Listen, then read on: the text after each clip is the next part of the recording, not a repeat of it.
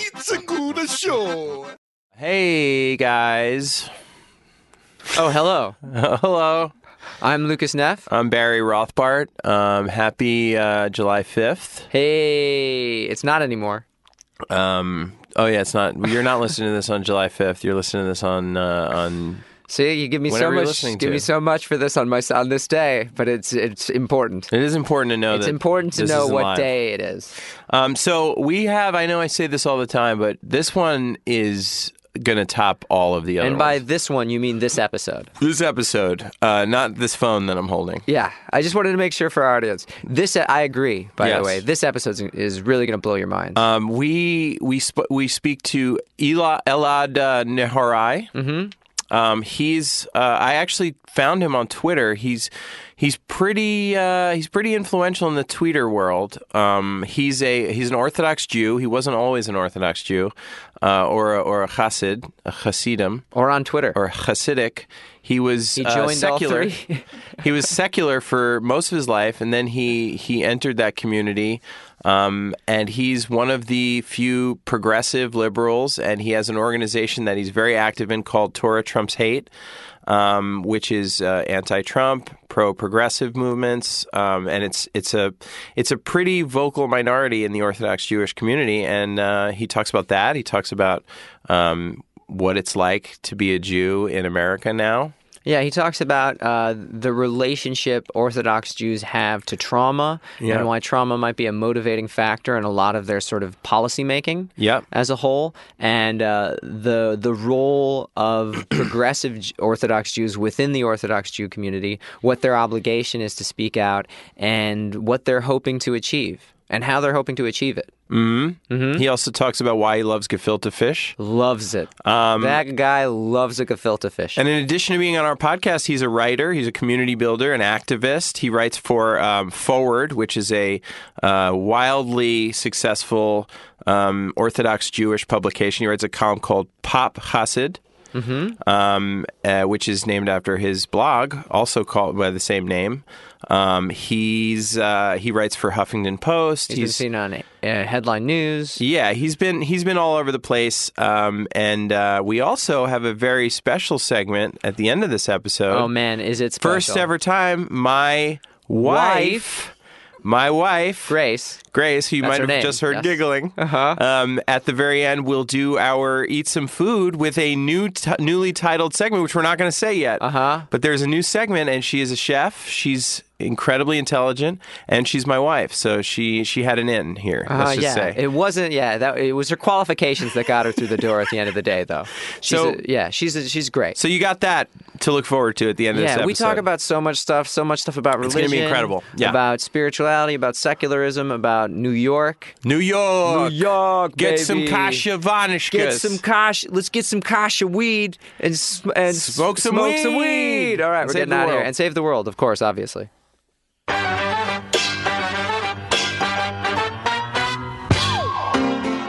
Saving the World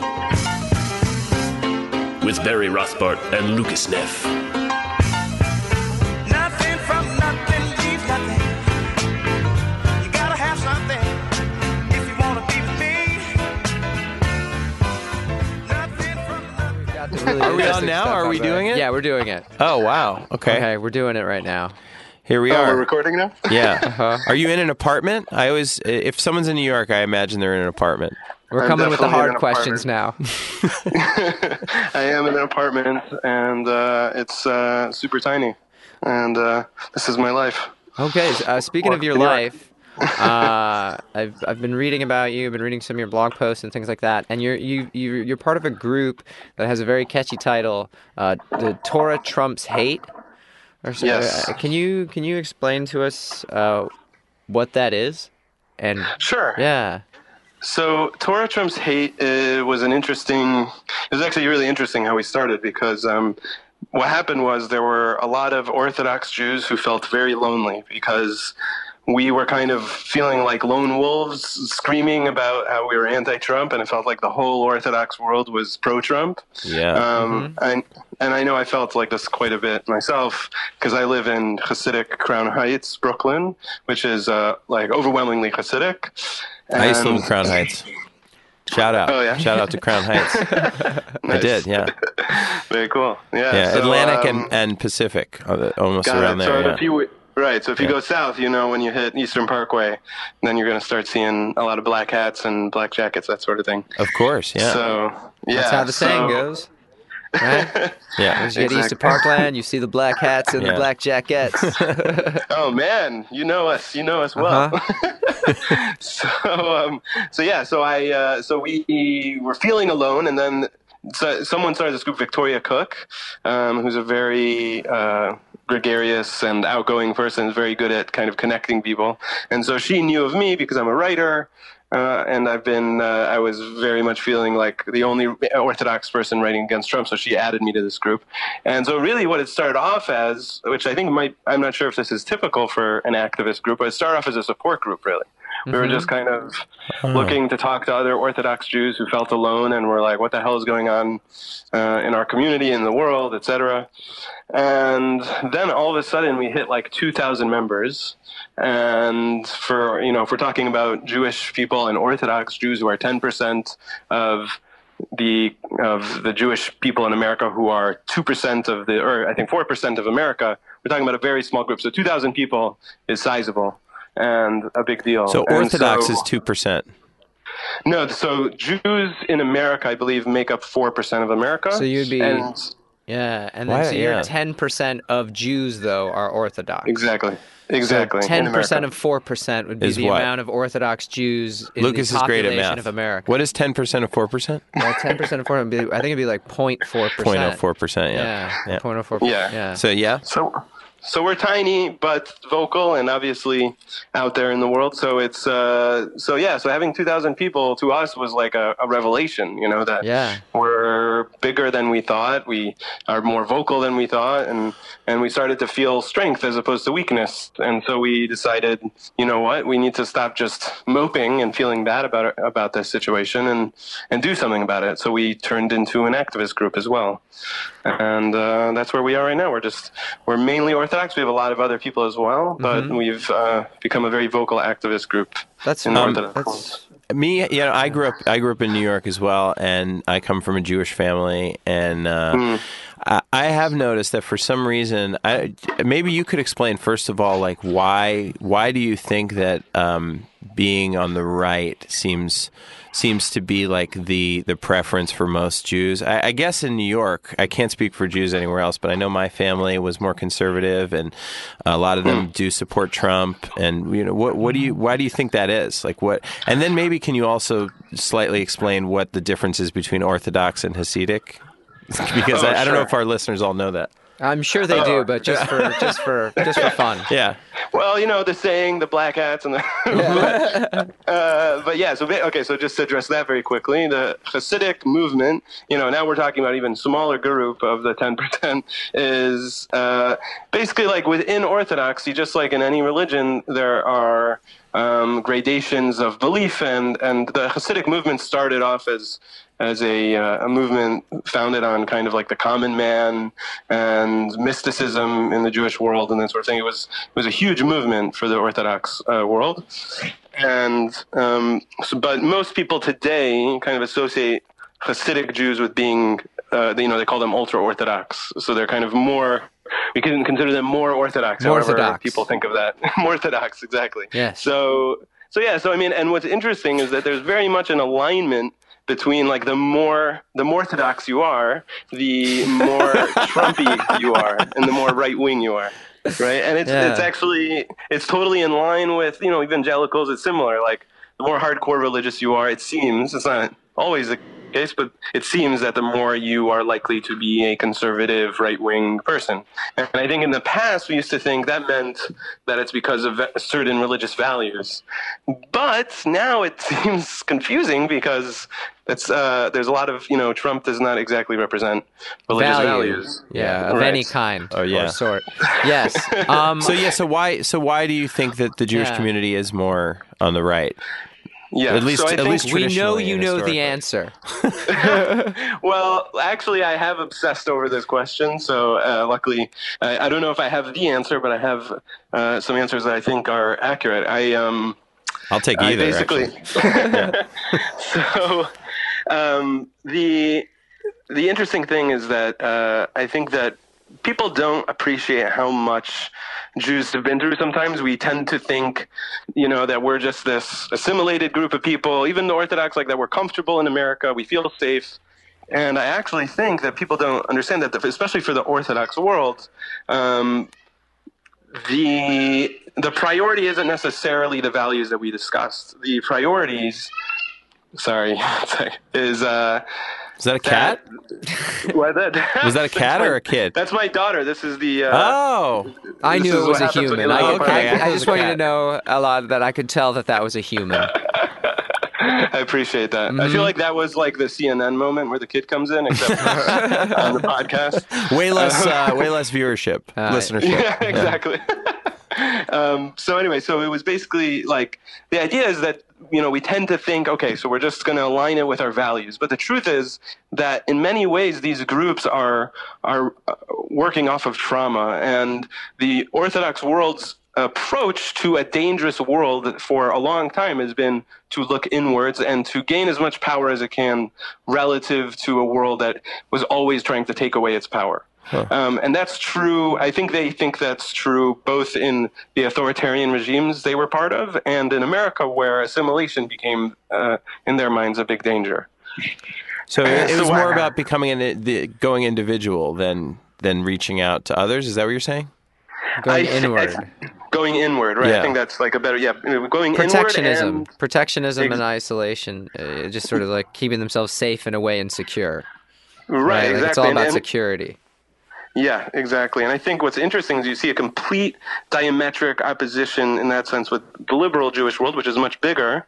But they're in a similar sense, they're both dealing with the same trauma. For liberal Jews, a lot of it is. A lot of their approach is the more that America becomes liberal and open to assimilation, like the more the safer we are. Mm. But that's the kind of the logic that's been passed down. I don't know if everyone thinks that way in those terms, but I think that's kind of the framework in which people are thinking.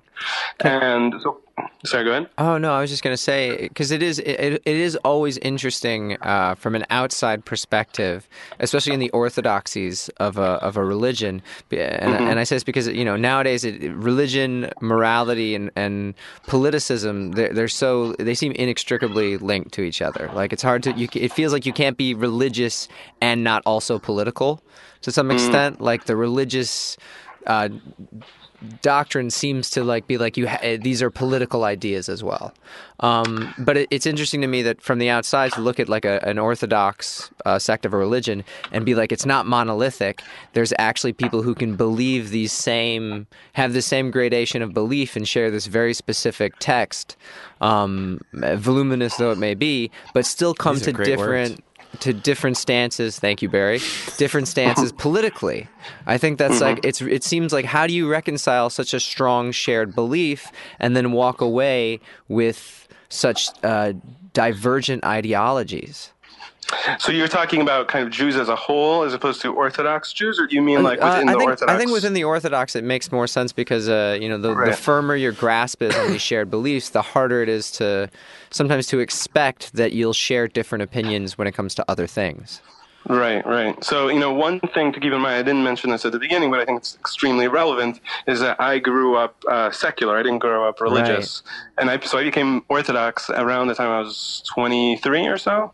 And so, for most of my life, I was secular and liberal. And there was a period where I became quite conservative and all these things as I was it's kind of almost like a package, whether you want to or not, you kind of feel yourself get sucked into that way of thinking.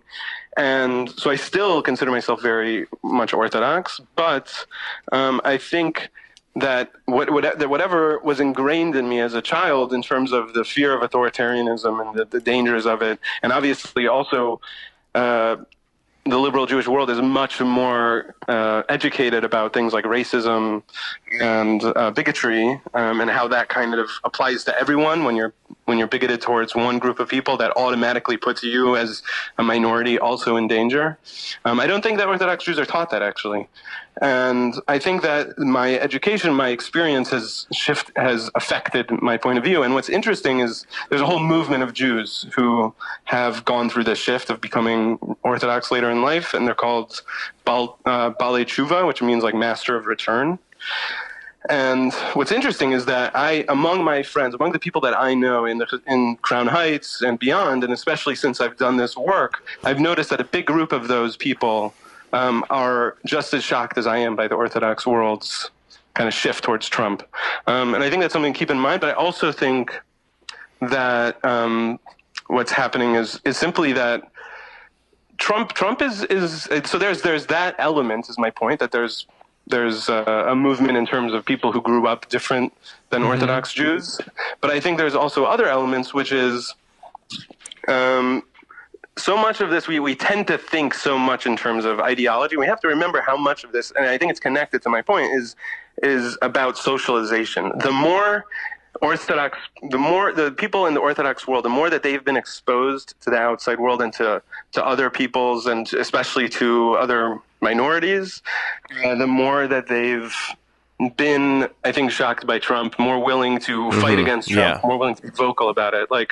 And I think so much of that has to do with just has nothing to do with ideology, except for the fact that maybe it allows them to think about their beliefs in a way that that other people are not used to thinking about them. And does that make sense? Yeah. Yeah.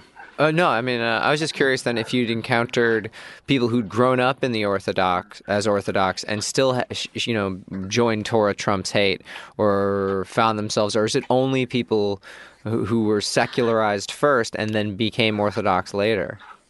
Yeah, so it's definitely not only at all. I don't mean to give an impression. I just want to make it clear, that for me, that's part of the thinking. But I think, so like I said, I think that there is a group of them, and it is growing. But I think there are two things that are going on with that group. One is that they're more likely to be afraid of speaking out against their community for a million different reasons.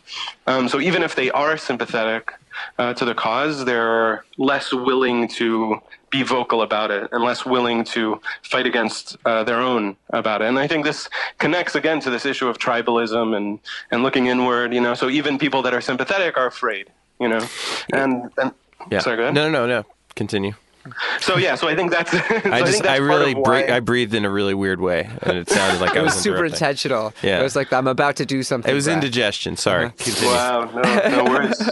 Well, I'm glad I was sensitive to your breathing. Thank you. Yes. So I think part of the point actually of Torah Trump's hate is to give those people what we in the Orthodox world call chizuk, like give them strength. We're trying to say it's okay to be vocal about this. It's okay to be strongly against it. And I think that's kind of part of a larger movement that's happening in the Orthodox world, which is really how much are we going to speak up against the prevailing wisdom of our communities, Because if you look at the numbers, first of all, 54% of Orthodox Jews voted for Trump. That means that a large amount didn't. But the number has increased to the support of Trump now is at 71% for Orthodox Jews. So it's gone up. It's gone up, which is shocking. But, I mean, it actually makes sense if you look at the issues that they care about. For example, like the embassy, right?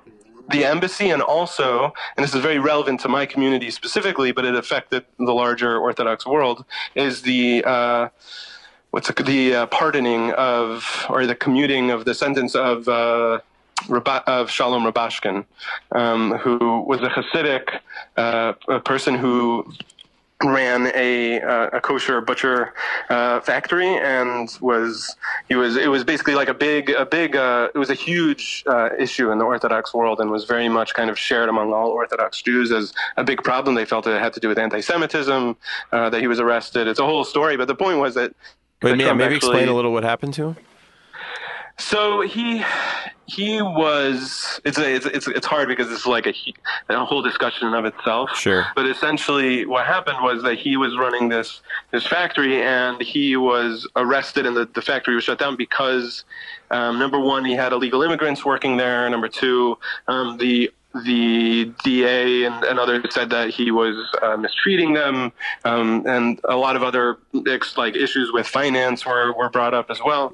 And so I think most people didn't argue that they felt like it was wrong for him to be sentenced, but they felt like the sentence was essentially a life sentence for a white collar crime, and a lot of people felt like some of the things he was charged with were exacerbated and it was brought on by anti-Semitism. And so the question is whether that's true or not. But the main issue is that the Orthodox world saw it as an anti-Semitic kind of case, and for the Orthodox world, it's actually, especially for the Hasidic world, this is actually very close to home for them, because in other countries, there were a lot of times these exact situations would happen where an Orthodox Jew would be arrested and charged much more heinously than anyone else. And so to them, it was kind of almost like a visceral response, like, oh my gosh, this is happening to us in America. And so when Trump commuted the sentence, what that meant was like, wow, we live in a place where we're being protected by the government as opposed to, kind of being denounced by them and being targeted by them. So ironically, as much as liberal Jews are thinking, oh my gosh, anti-Semitism is increasing, Orthodox Jews are looking at these two things and saying, my gosh, we're being protected. We're being helped. And there's truth to that. Why do you think Trump did something like that? I mean, it's such a small voting base. Do you think he genuinely cares about the Orthodox community? Or what's the prevailing reason that people think he did that? Well, I mean, in my opinion, I think Trump doesn't care about anything but himself. Yeah. But I think at least people here can agree on that. But I think to Orthodox Jews, I would actually argue they don't care why he did it. They care that he did it, And I think that in terms of why he might be doing it strategically, I think that the Orthodox community has become a proxy by which the right wing thinks of its relationship with Jews. So that's why Israel, for example, is the most obvious example, that if you're pro-Israel, it's become a language now on the right that if you're pro-Israel, you're pro-Jew, and you're not an anti-Semite. If you're anti-Israel, or at least you're critical of Israel even, then you are an anti-Semite, even if you're Jewish. That was the talking point of the Orthodox Jewish world, and then because that world was so connected to the evangelical world, that connection was very important. So in a way, it could be argued that the Orthodox Jewish world has become the way the right looks at Jews, like the Jews that matter to them, right? So like similar to looking at evangelicals in a way that's like, we are Christian, so we support some of the most fanatical, far right Christians. Exactly. So it's like, so that's a pro-Christian position because I'm supporting the most Christian, however people. And I think that's why, for example, I was kind of joking about it before. It is actually an issue that we consider someone to be more religious just because they're more stringent about the way they follow their religion. Yeah, I think you bring up a good point too, and something I deal with. Having grown up, my mom's whole side is from Israel. They were born in Tel Aviv. My mom was born in Tel Aviv. I don't personally have a very strong connection to Israel. I've actually never been there, which is embarrassing. I was going to do Birthright, but I didn't want to lay out the $500 deposit for something. I was pretty broke, and then I got too old, and I've just been. It's embarrassing. I probably should go back to Israel. You should go to Israel, man. I know. I can't believe my mom that doesn't listen to this podcast, but if she did, she'd be really disappointed. I just think it's so funny when you can't afford to go on a free trip to Israel. I can't. That's when you know I was like, broke, I can't afford a free trip to Israel. And then I was like, all the walking. I don't know. There's a lot of. I hear there's a lot of walking. It's the most stereotypically Jewish way of making this decision possible. It's not. No. Oh, the free trip is too expensive. And all the walking. Yeah, I don't know. I heard. What do I even pack? Yeah. But growing up in an Israeli household, you start to, as you grow up and you start to learn more about the world, it sometimes becomes hard to manage, especially with the way people talk about Israel and, the conflict in Israel between Palestine and Israel. How do you manage being critical of the way Israel handles its politics and people viewing that as anti-Semitism if you're not 100% pro what Israel does, which, there are times where I'm very critical of Israel and the way they handle this conflict. And how do you find that that's a difficult thing for people to manage? It's interesting because I'm actually, in the big scheme of things, I think some people might see me as like more quote-unquote pro-Israel or hawkish about Israel. But essentially when people say pro-Israel, what they're saying is pro their side of this conflict. Exactly. No, 100% true. Right. I agree with you. Yeah, and I think that's what's been fascinating for me in this experience has been seeing how this brings out so many issues. Because, for example, the Jews that are quote unquote pro-Israel and are anti-Trump are suddenly caught in this very weird place where also on the left they feel very demonized, and so that's like a whole other issue. But in terms of my experience watching people who are critical of Israel, who are my friends, and now I'm becoming more and more allies with, I do think that managing that has become almost untenable, and especially since Trump has been elected, it's become kind of a breaking point for a lot of people, where before they felt demonized just for being critical of Israel. Now they feel demonized for both being critical of Israel and very anti-Trump. And so this has created, there's a fissure that has always been growing in the Jewish world, and which Israel is very much the center of. And I wouldn't say anyone has resolved it. I think that we're just going through it, and everyone's trying to figure out what their place in it is. But in very much the same way that America is like, fracturing, and everyone's saying, we need to be a united nation. We understand that in theory, but no one actually knows what to do because no one wants to violate their own principles. It feels like both sides are un-American, like to each side. To the other side. Yeah, exactly. And so that's the same thing that's happening with Israel, is that, one side, and I don't in any way want to equate both sides. I think that's a problem with the Trump discussion. But I think also with Israel, it's problematic in the sense that we've reached an inflection point where people are really defining their form of connection to not just to Israel, but to Judaism based on this discussion. I've sensed that too. It just feels like, I don't think it's healthy personally for questions of ideology to become citizenship tests for any, especially for any larger groupings within society or society as a whole. Like, we have to be able to envelop and contain, paradoxical ideologies and paradoxical, just ideas in general and attitudes to be able to function as a true. As any society this large has to function, right? Yeah, like it feels really scary when it's like, I can't be a Jew if I have this opinion, or I can't be an American if I have this opinion, and that it seems like that's not a rule that exists. Like, we should all be able to contain many different opinions. What if you're just really scared that they are ruining your country? The Jews? No. What if if there's one side of the people that you're like, oh no, they're ruining this country? I think that we all should be able to have a better conversation. You're saying? Yeah, we need to be able to talk about these ideas with each other, and not make it a contest for who's more citizen than the other person. Yeah, you all right? Alad? Yeah. Okay. I heard a crash. I didn't, Sorry, but anyway, the reason I interjected was this is a perfect segue. We have our first segment we're going to do. Is that okay, Alad? Yeah. Okay, Yeah. we're going to do our first segment. This is a Which pretty. one? This is you can get half a point. I think we've decided.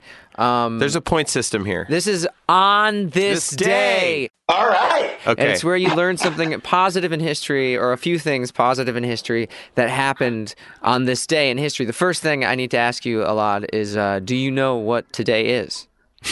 I believe it is the day after the 4th of July. That's all I got. Yes, The day after the 4th of July. I'll take that. That's the longest way of saying the 5th of July 5th of July. You can choose. But yes, it is the 5th of July. So congratulations. I was born on the 5th of July. Dun, dun. Yeah. So you get half a point for knowing what day it is. Congratulations a lot. You're doing very well. Thank you. Wow, this is great. This So is amazing. on July 5th in history, some interesting stuff happened. Just so you listeners know, you're listening on a different day than July 5th. You listeners? Oof. So you several Talk down to them? listeners, you idiot listeners, should know that today is no longer July 5th. Okay. Unless it's a year from now, the now that is July 5th. And Elad, you are involved in this segment, though it may seem like you're not at first. Yeah, it may This is- seem you're- like you're we're heavily just involved. lecturing you about a segment that seems mundane at best. This is good. This is good things that have happened throughout history. on And July 5th, on July 5th. which is this day. Yes. I feel part of it For only now. very stupid, like in terms of my catching up on everything. But I'm with you. Okay. No, this isn't for you. We know you know the rules of this. Yeah. But this is for our listeners, our stupid listeners that untold don't know what. hordes of They're not stupid. moronic They're really listeners. smart. Yeah, they're super Wow, smart wow. listeners. And we love Unless you you're not all. listening. Unless and you're then, not listening, it's you up for could be debate. stupid. I don't know. Something very exciting went on sale in 1946, July 5th, after debuting during an outdoor fashion show at the Molitor Pool in Paris, France. Something very exciting went on sale, 1946. Outdoor fashion show. It's July. Remember, it's July at an Hot dog. outdoor fashion show. Oh, bikini. Boom! Ah, he said it first. Did you say Elad said it bikini? first. Did Elad say I bikini? did. I totally said it. Why is Yes, this you good did. news?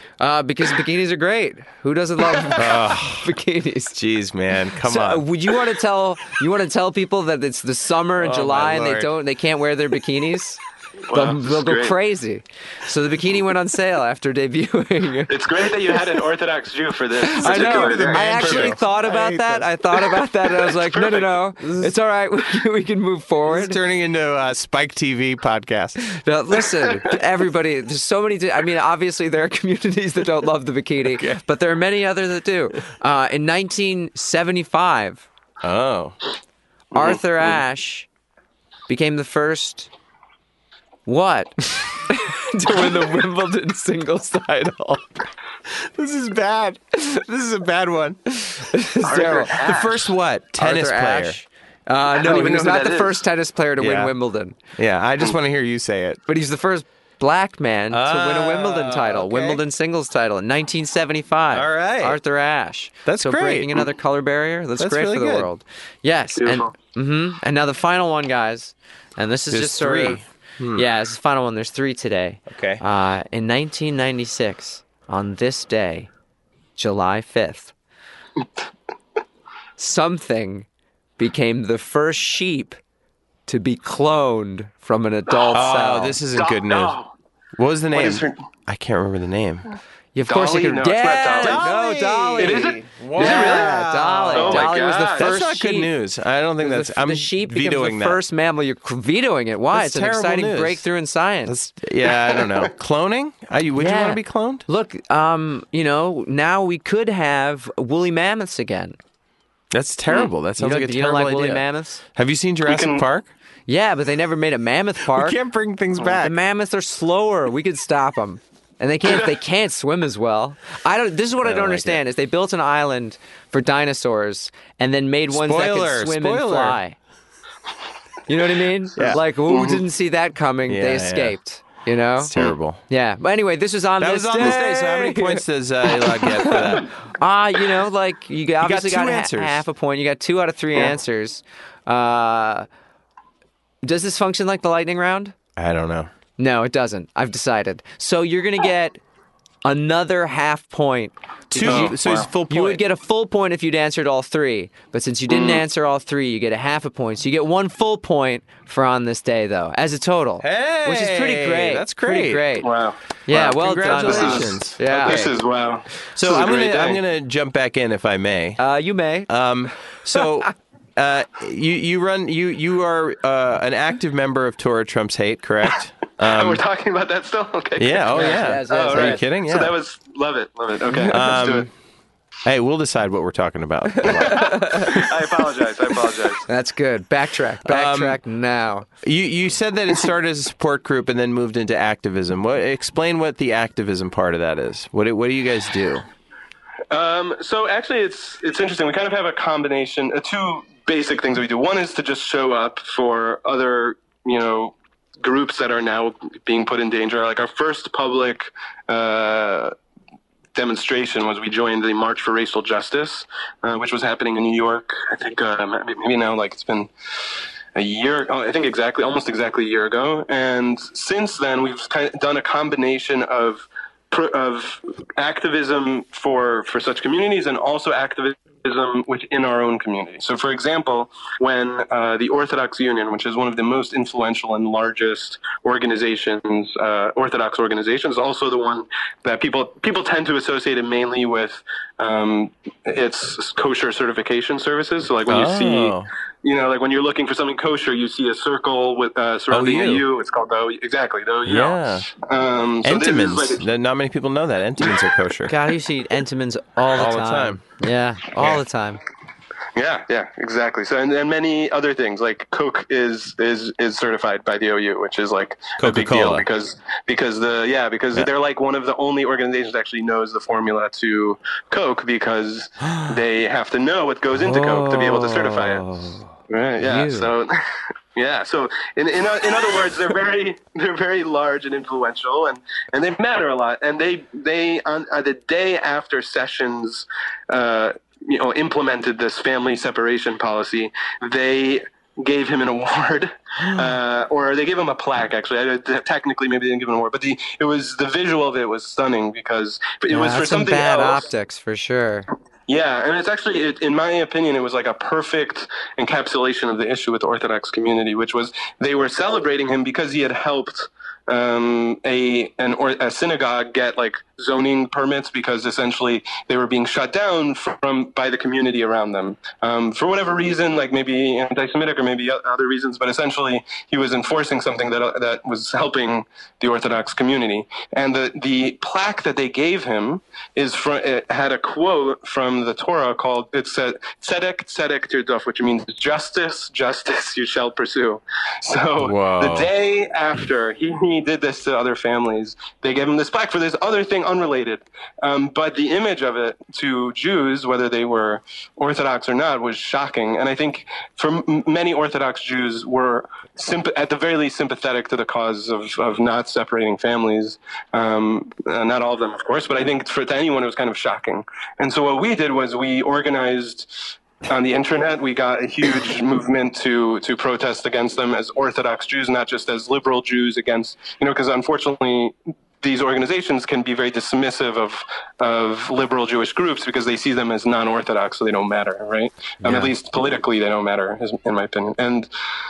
And so what we did was we kind of were able to influence them quite a bit. Then we actually organized a thing called Moral Mincha, which was a prayer service that we would do once a week in front of their offices, and we're still doing it.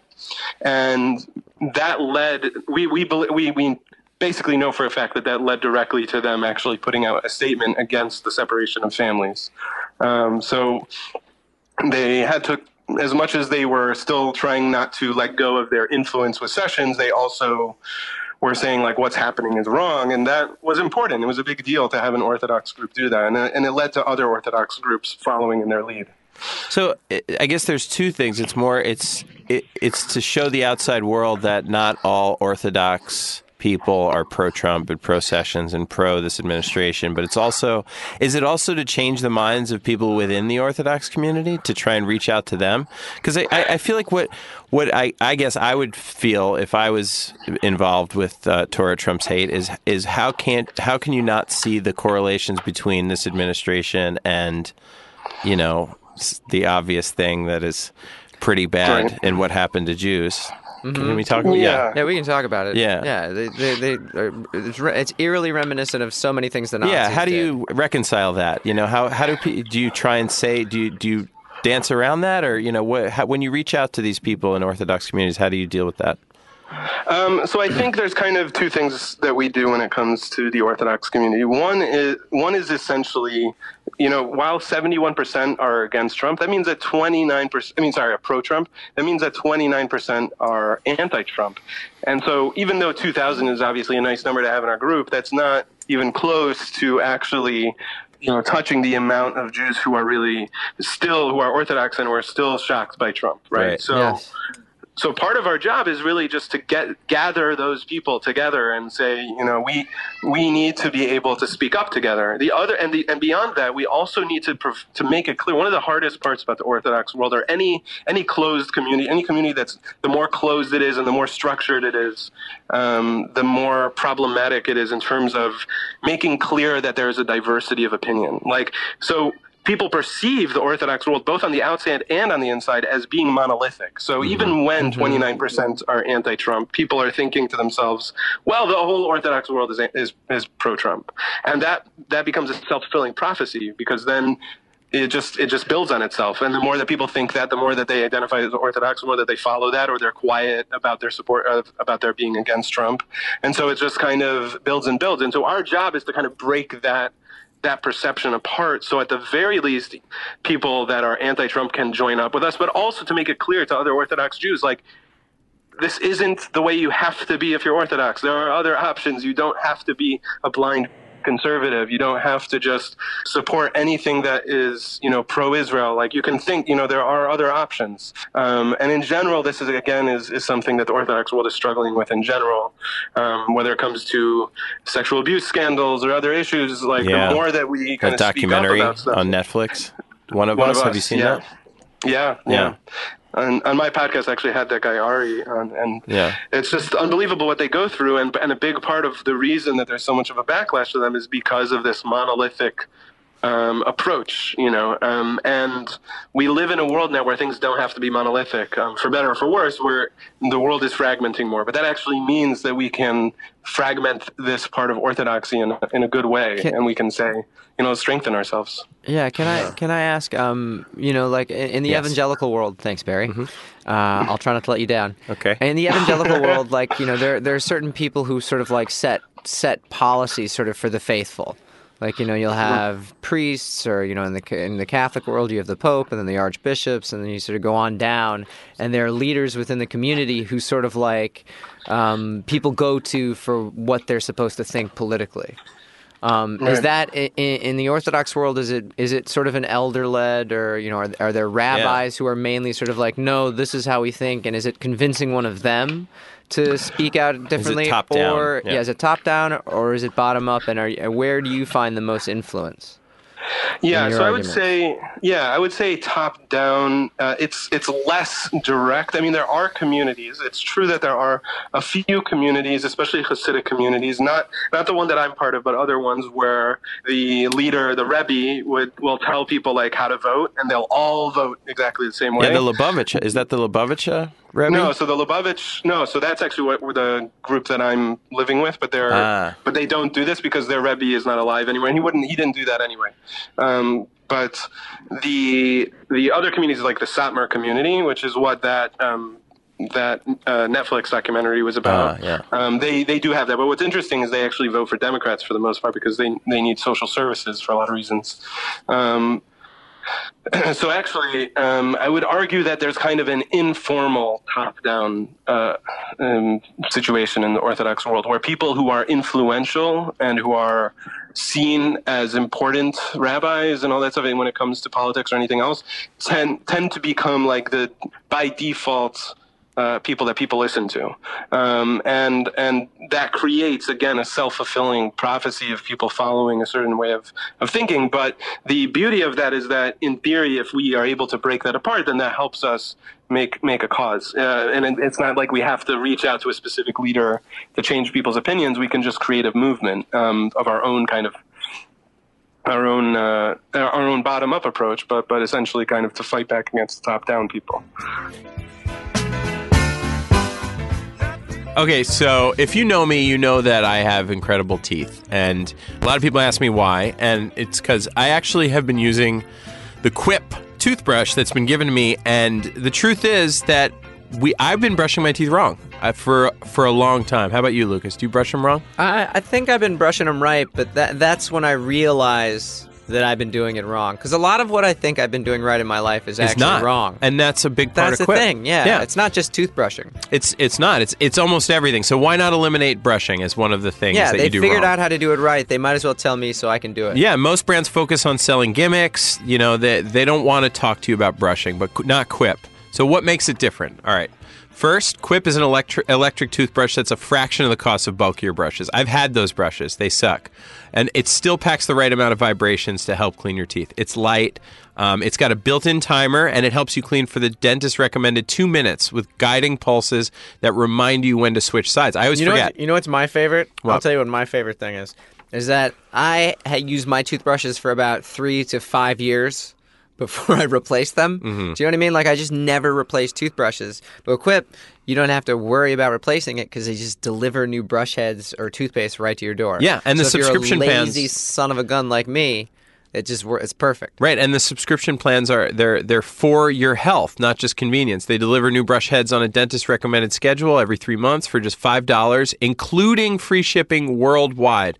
It comes with a mount. It suctions. I've done it. It suctions right to your mirror, and it unsticks, and then you could stick it back again, and you just keep putting on mirror. I put it in four different mirrors last week. 4 different mirrors. I've been everywhere. You've been It's brushing your teeth everywhere. everywhere. Sometimes I brush in my bedroom just to see how it sticks to the mirror, and it uses a hygienic travel holder wherever you take your teeth. I take my teeth everywhere.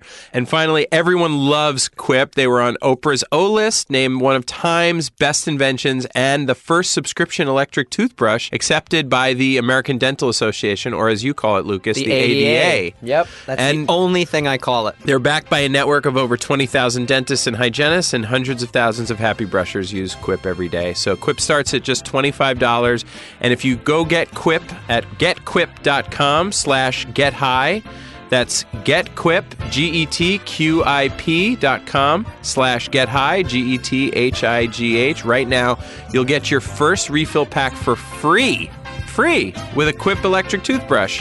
That's a first refill pack for free at getquip.com/gethigh.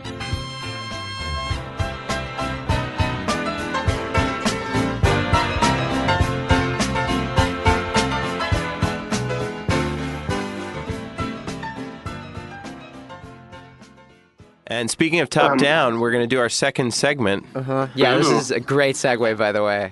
Except for that, I heard once that it was down up. What does that mean? That it can't. Sometimes that some of it comes from the ground. You'll understand in a second, Elad. This sounds very cryptic and esoteric right now. So this one heavily involves you a lot. This is the lightning round. Okay, so sound effect. So this quickly turns into a game show, I realized.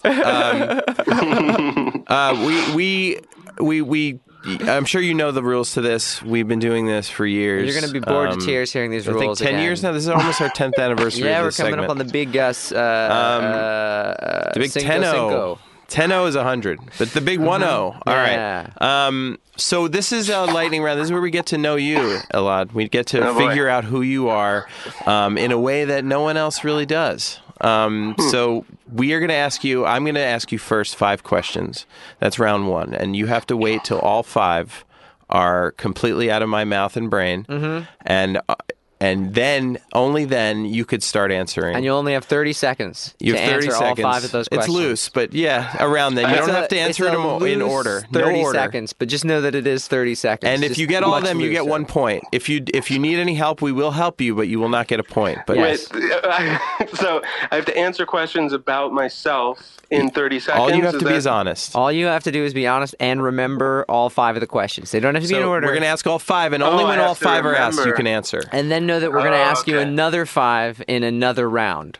This is going to be a disaster. All right. No. no. I think have you're the going to worst get memory. this. I feel very, Here I we feel go. very hopeful. And you don't I'm have to very answer in any confident. order, but all Yeah. you have to do is be honest. Here we You go. have Ready? to be honest. Lightning round. Lightning round. Question 1. Okay. If you could change one major rule or tradition of Judaism forever, what would it be, and what would you change it to? 2. Did you just hang up? No, I'm here. he's still Okay. here. Sorry. All right. 2. Do you know all the words to Dai Dayenu? Be honest. 3. How often do you delete tweets after posting them? Do you ever? And do you have a likes or interactions rule for tweets to qualify for that deletion? 4. Oh, my God. If you had to choose kasha varnishkas or gefilte fish? 5. What drives people to do things? Go. Okay. If Okay. I could change one thing, it would be One thing. it would be the top-down hierarchy of Judaism. Number 2, if I What would you change it to? What would I do? Side to side, front to back. a communication between the top down and the bottom up, which is what Judaism actually should be. But that's Got not what it. it is right now. Boom. I'll accept it. Uh-huh. And okay, I'm gonna skip to one because I forgot the second one. Yeah, no, That's order. totally fine. No Totally order. fine. The leading tweets, I wait way too long, and I am in total like pain and suffering while I'm thinking about it, and then I finally delete it probably like an hour later than I should. Is there a rule And- if it gets a certain amount of connection with people, it gets a certain amount of traction? I think it's more just how shitty I feel about it. Like if I feel really crappy about it, then I'll delete it. But like Mine is 2 likes in 20 seconds. I'm just letting you know that. so you're about popularity. I get it. Yeah. So Oh, yeah. I got it. Clearly. I love it. You see, the thing is, most people like hate me, so like, or hate my tweets. So like, I get a lot of hate responses. You so do? that's more Oh. what I'm concerned about. Oh. Yeah, it's what it is. In terms of when you're identify one thing in one way and people react badly within that same group. I get that too, then but I'll creates a lot take of it, that. Mm-hmm. No That's good. press is bad press. Right, like it. I like it. I like your approach. Yeah. And then, oh my God, you see, I already forgot everything. Let's see. I can help I you. told You need You help? can help me. It's tempting to get some help now, Yeah, isn't it it? helps right there as long as you don't care about points. I weirdly care a lot about Yeah, points, Yeah, this is the thing. People learn about themselves here. but All right. yeah, I would like help. I would Okay, like help. Let's do so you this. there was one about Kasha Varnishkin. Oh, right. Yeah. Gefilte fish. Gefilte fish. Wow, Yes. you're in the I used minority to on that. love gefilte fish. I would just eat so many gefilte fish. I love it too, but and I'm going to agree with you, and I'm actually going to give you an extra point because of how much I agree with you on that. But a lot of people would choose kasha because gefilte fish is traditionally considered disgusting. Yes, Well, Gefilte I fish mean, is not an it's actual legitimately- fish. Stop It's eating just it. a combination It's of I think 150 fishes. Yeah, It's something like that. It's fish gloop. Yeah. It's suspended in liquid. Yeah, It's yeah. just violent. But I used to devour I them. love it. Oh, I Horseradish. love But this is, it. you know what? Yeah. Oh, fuck one yeah. of the beauties of being Orthodox is you learn that there's like a lot of different kinds of gefilte fish, and the problem is we've been shoved. Yeah, I'm going to tell you when right we now, were young. only Orthodox Jews learn how many gefilte fish are out there. We all just know that non-Orthodox. We all know that one jar. Yeah, I think exactly. it's Manischewitz Man, Red. yep, I don't know what it It's exactly. like orange and yellow. Yes. Oh my Yep. God, gross. Yes, All right, so yeah, exactly. you're doing Okay, great so though you, on this. so you have 2 more. You have all like right? half your 30 seconds left. There was one. There was be honest. You know all the words to Dayenu. Be Oh, honest. right, no, you I don't do have not to do know. them. I You don't. see, Yeah. I'm showing you how bad of a memory I have, so I definitely do not know it. I know Yeah. all the. I know. No, I don't know all the words. Okay. And the last one. What drives people to do stuff? This one can be quick. Yeah. What drives people to do stuff? Usually self-interest. Yeah, but not- I agree. I agree. Do you think that's a positive thing or a negative thing? This is separate to that. I don't think it's negative or positive. I think that if it's literally the only thing driving them, then it's a bad thing. But if they're able to temper that with learning about morality and how to go outside of ourselves, then they're good people. But ultimately, we're always kind of fighting against that inner drive to do what's in our own interest. I love that. Well, you know what? You get no points for the lightning round. However, But I got it for gefilte fish. you That's got cool. it. You got 1 point for gefilte fish, bringing your point total to 2. 2. Heading into a All lightning right. round 2. Now you're going to notice that this is that almost everything is the same about this round, except you'll be hearing a different voice. Yes. because it'll be me asking the questions. Don't panic. I'm Oh. Lucas, Oh, just to boy. refresh your All right. memory. The Yes. rest of the round, rule by rule, functions almost exactly the same as round 1. Love it. So you have 5 questions coming your way. You have to be honest. And then you will have 30 seconds, just like last round, to answer them. If you need help, you will not receive points. You ready? Lightning round, round 2. I forgot Round which 2. round it was. Ooh, I'm taking a point away from Lightning Lucas. round, round 2. Can So I have that a brings me point to for the. that? You got that wrong? Or Oh, no? I mean, No, it's no, quick. no. You greedy want these That's points. crazy. All right. We'll see how you do. You might get some more points here. Okay. Lightning Okay, round, good. round 2. 1. What else does the Torah trump? 2. What is the one thing that actually ties the diaspora together? 3.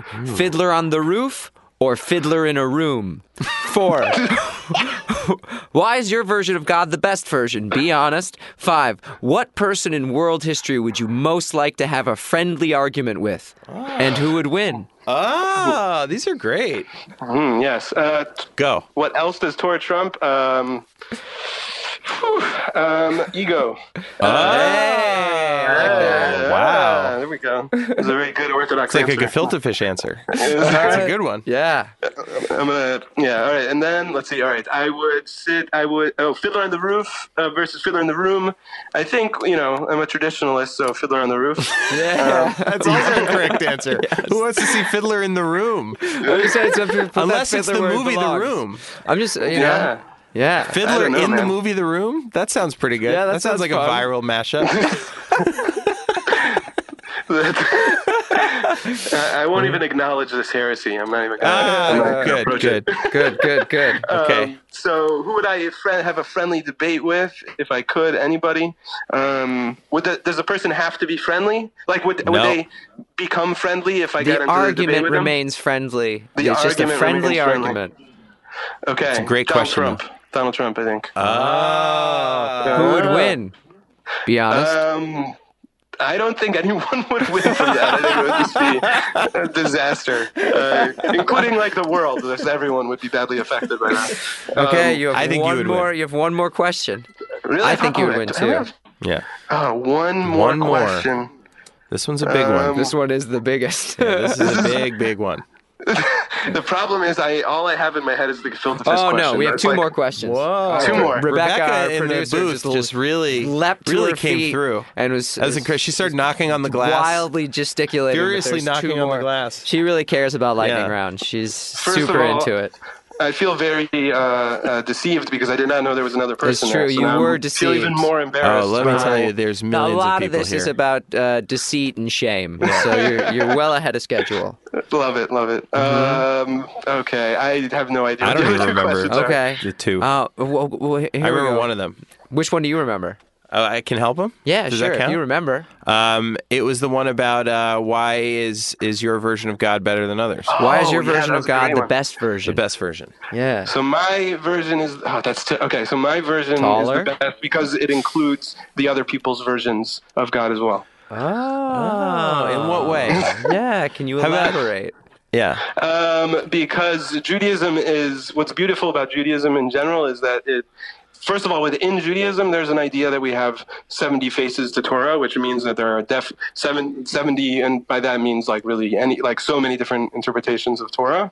And so we all have very different, even within Judaism, we have very different ideas of what God is and how we relate to him or her, etc. But the point being that within Judaism, there's that. But not only that Judaism has much less quote unquote stringent concerns when it comes to non-Jews. They're actually very, I don't know what the right word, whereas other religions can be very, it's interesting because they're not inclusive in the sense that they agree, but they also are saying but we also say that we disagree, but really Judaism in many ways beyond the things that it's for is against idolatry. But unless someone is idolatrous, we're in general very open to their point of views when it comes to religion. Jesus. And so that was just wow. I love that. I know what you're talking about. Out of left field. I'm a Jew. I'm Jewish. Yeah, Okay, you just and really there's one threw that out more. there. Okay. Yeah, Yeah. The sure. one thing. This is very simple. Mm-hmm. What is the one thing that ties the diaspora together? Diaspora? Is that what it was? Diaspora. Diaspora. That sounds like Neosporin. first I don't I know why. It's a type of ointment. I'd like to know what its binding agent is. All right. So what ties the Jewish diaspora together? Yes, I think. yes. Oh man, I think our souls. That's an Orthodox Hasidic answer, I would argue.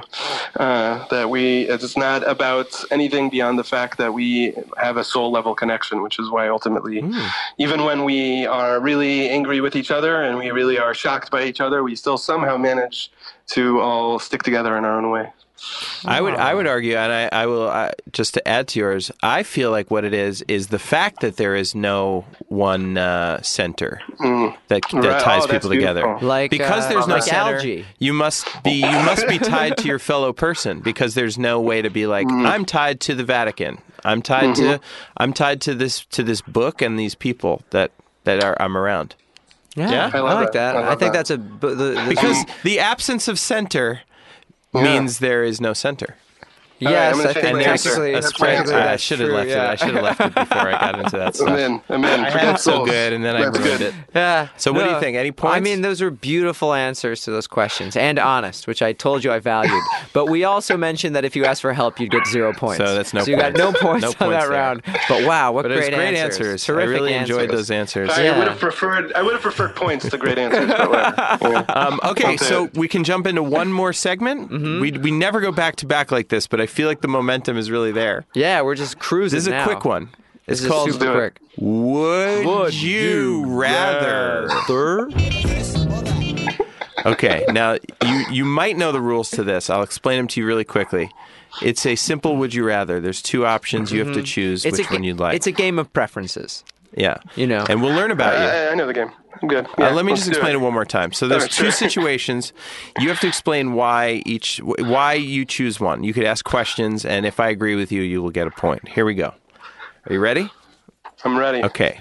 Would you rather? I'm also ready. Would you rather replace all of your toes with teeth or replace all of your teeth with toes? Oh, gross. I think I would replace my Now toes consider with teeth. consider both options before you I answer. don't want to consider No. that ever for any reason. Well, you got to choose. That's not the game. No, I think, yeah. And Oh, I sorry, hate to go admit this a lot, but there is a right answer, and I know it. Yeah, I ahead. agree. Do you? Okay. So all there's right. points on the line here Yeah. because you could get this, you could win this, or you It's could basically get it wrong. choosing between having just something disgusting in your mouth at all times and walking. Right, exact. Oh, I see. So you're okay. Well, you know what? I'm going against the tide here. I'm Any gonna say questions that- first or no? Can I? Yeah, I can't, you can clarify. I imagine I can't change anything afterwards, or I can't get like dental surgery to fix my toe mouth. Well, that's a good question. That's a good question. You would have to go to a podiatrist to fix your toe mouth, not the dentist. That's a good But point. you can get them groomed. You could get them managed. You could fix them if there are blisters on them. God. But you I'm sorry I cannot asked this replace question. them with teeth. You can't get them removed and put teeth back in. That is a rule you Okay. can't do. Listen, I'm gonna replace my toes with teeth. I can't. Oh, I agree. can't Well, that is the toes in wrong my answer That. because you will then not be able to walk. No, you don't I'm need to cool walk. with that. Yeah. I would literally cut off my feet. I think I would be, just like I would just. Yeah, just a wheelchair. to not- Just wheelchair. Yeah, and my I've- whole life I would think at least I don't have toes in my mouth. That was what I would think. I would go, thank God.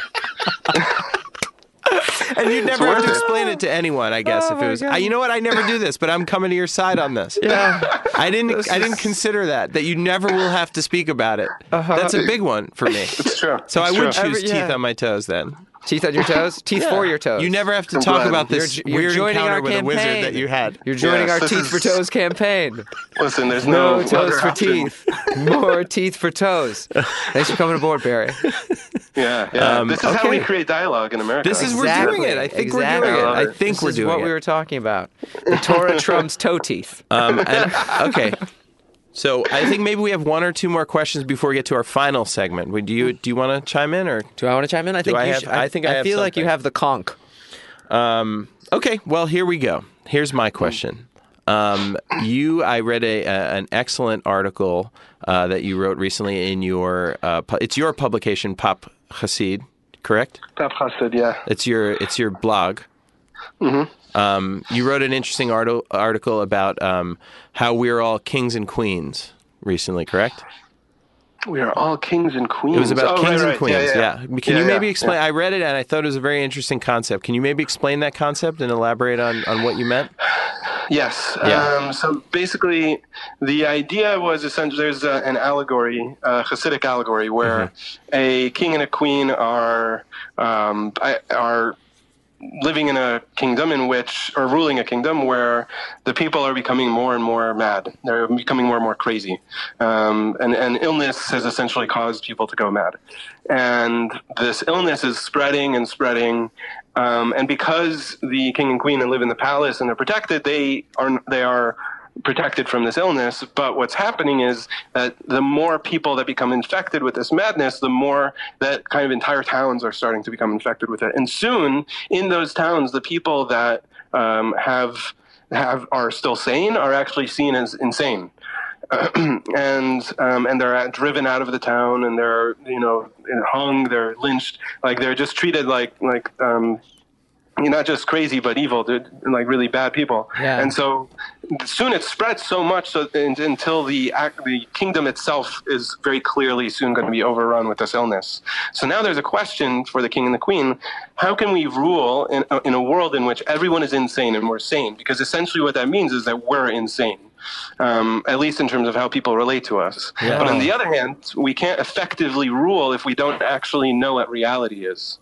And so what the king and queen decided was that they will allow themselves to go crazy, but they will put a marking on their shoulder and on their head that will remind them every time they look at each other, every time they look in the mirror, that of what reality really is. And so they'll be able to, during the day, they will retain their insanity, but they will almost remember like Memento, what's actually real. Mm-hmm. Yeah, exactly. They'll get a reminder every now and then. And so this is an allegory for why we put on tefillin, which is, if you've ever seen, for listeners who have ever seen, images of Jews putting on these leather straps around their arms, they do it.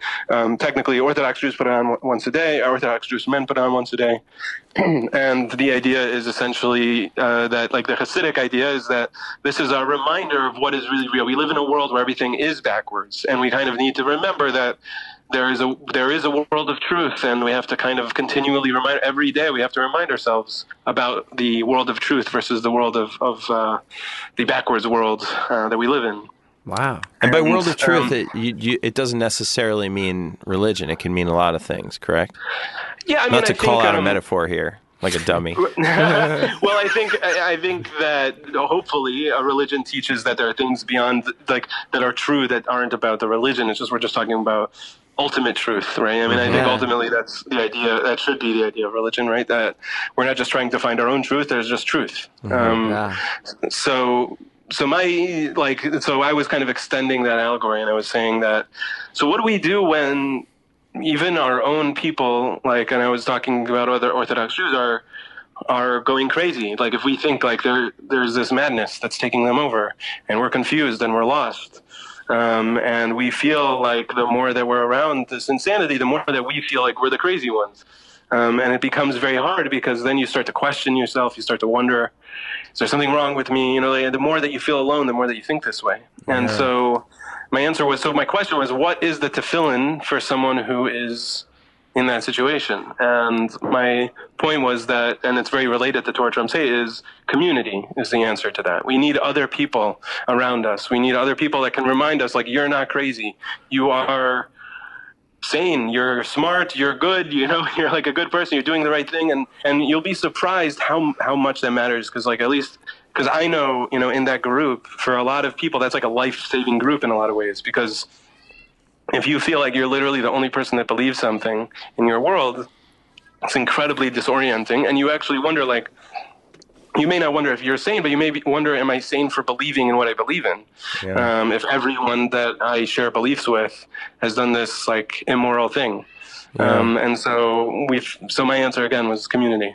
Wow. Okay, I have that's great. I have one more question, and then we'll break it down to our final segment, which is it's a big one. We have a big one. I don't want to give it away. This is a pretty awesome looking segment here. You're here for a brand new juicy, first. Pretty great. So congratulations to you, and you're welcome. But you don't know what it is. Before that, you have to prove yourself by answering or responding to another question, which is it's a two-parter. If like a lot of your work is sort of is facing inward, speaking to other Jews, But you're also an outward-facing group as well. Is there one message you would have for the non-Jewish world about your work or about what you're doing? And then is there a message you have for other Jews? It's okay if it's the same message, but it's also okay if it's different. Yeah. Yeah, I think the message would be the same, that essentially we don't just exist for ourselves, we ultimately, I mean, Jews, but anyone obviously, also we exist to both communally grow and care about each other, but also to care for others. So if I was speaking to non-Jews, I would say, no matter how, whatever you see about my community, I want you to know that, like, it's part of our belief system to care about others and to be involved with them and to fight for them. And so I'm going to do that, and my group is going to do that, and other Jews are going to be doing that. And if I was speaking to Jews, I would be reminding them, this is part of your belief system, and it matters a lot, no matter how much you are scared or concerned or traumatized by the past. That's great. It's a terrific answer. That's true. I think no matter what people believe, I would imagine a large number actually are fighting for similar things. If you kind of just break it all down, we're all kind of fighting for something similar. Yeah, I really wish we had points for those questions, but we don't. So you can't get any. Yeah, you're still at 2 points? 2 points. You're riding in the middle ground of 2 points. Okay, so this is a new segment. Grace is my wife, and she's never been in the studio. Grace, you want to say hello? Is she the producer? No. Wait, so there are 4 people terrible now? idea. There's 4 people? This is Honestly, we Grace can't was count not in how the many room. people are here. Grace was not in the room. She was listening, right? She was in. I wasn't in the room, but I was listening, and thank you for sharing. It was a great podcast. thank you. Yeah, I think this was excellent. Yeah. It's not over yet. Me, Barry, and Barry's wife, Grace, all agree this is an excellent podcast. There's a few firsts happening here. So we usually do a segment called Eat Some Food. Okay, where we try a new food that maybe we haven't tried before, maybe we have, maybe the listeners haven't tried, that is supposedly going to save the world. That's good for the world. It has an ethical quality to it. It's like an ethical munchie. Good for you, good for the world, either or. Because generally by this part of the program, we're pretty hungry. Usually it's pretty dry, pretty boring. We just kind of eat some food. We're very honest. You obviously can't eat the food because you're not in the studio. If you were in the studio with us, this would be such a fun segment for you, I promise. You're not, though.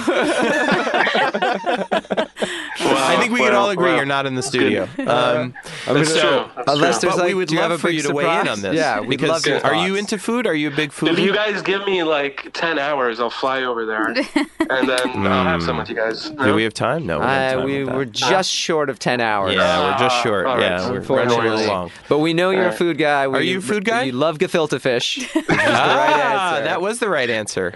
Do you have any dietary limitations? Are you vegan, vegetarian? Do you keep kosher? I assume you keep kosher.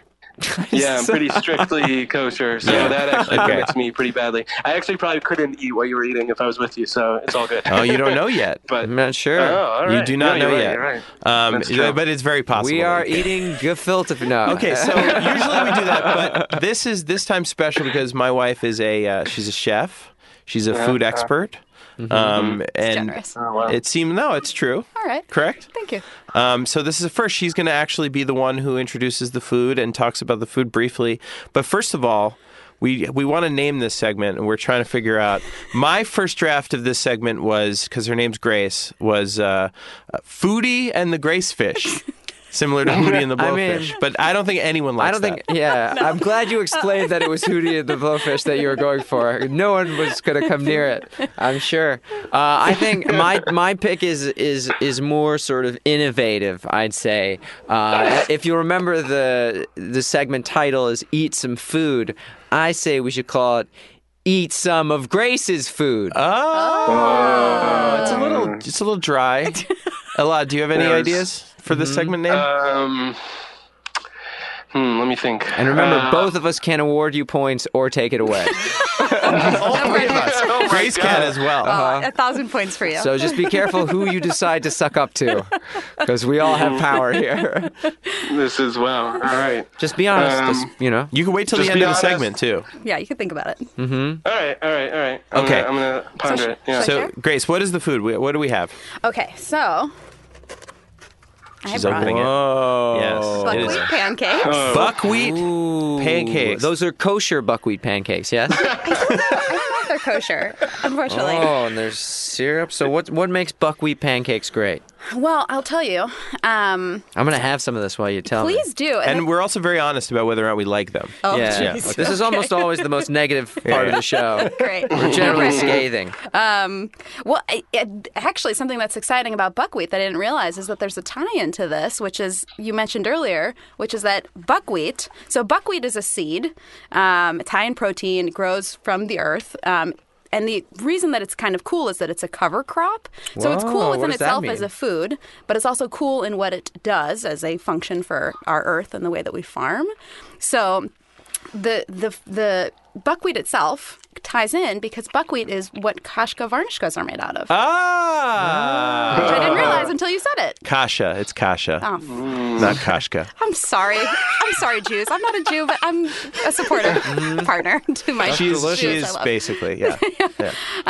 So I'll tell you about buckwheat, which is that buckwheat It's really good. is Especially with the syrup. Oh, good.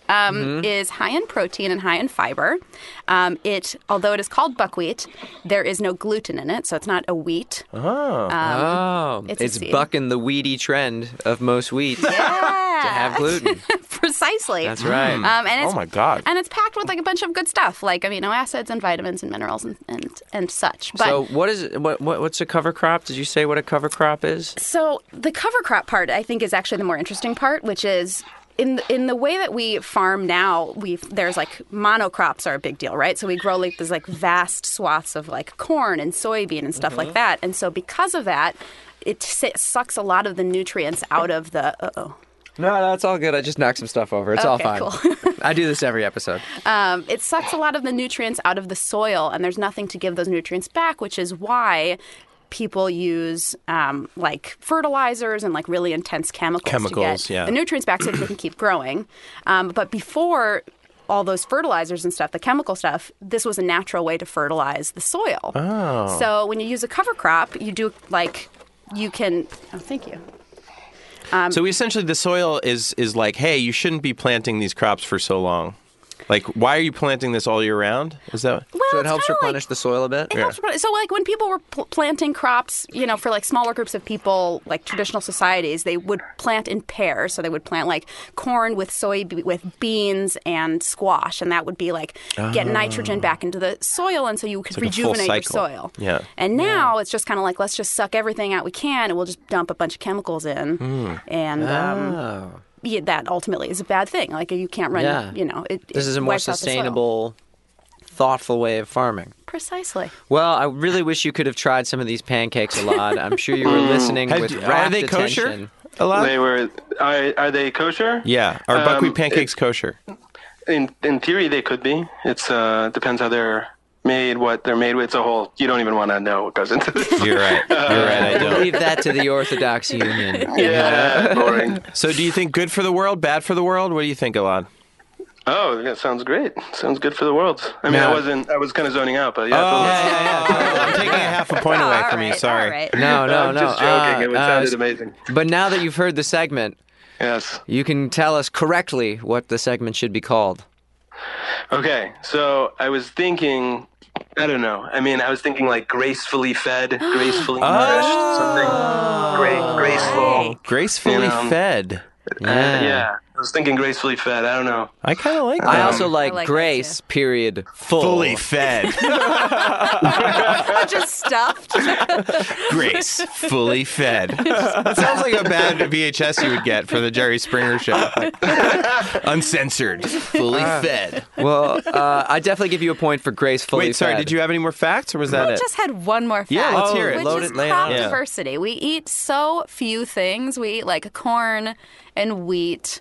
And if we eat more diverse things, if we make a point to eat like these things, then they will grow more of those things when there's demand. And so that's good for our diets as Yeah. human beings. So we So- should And the demand earth. diversity from everything. From everything. Yeah, balance, Yeah. right? Yeah. Love it.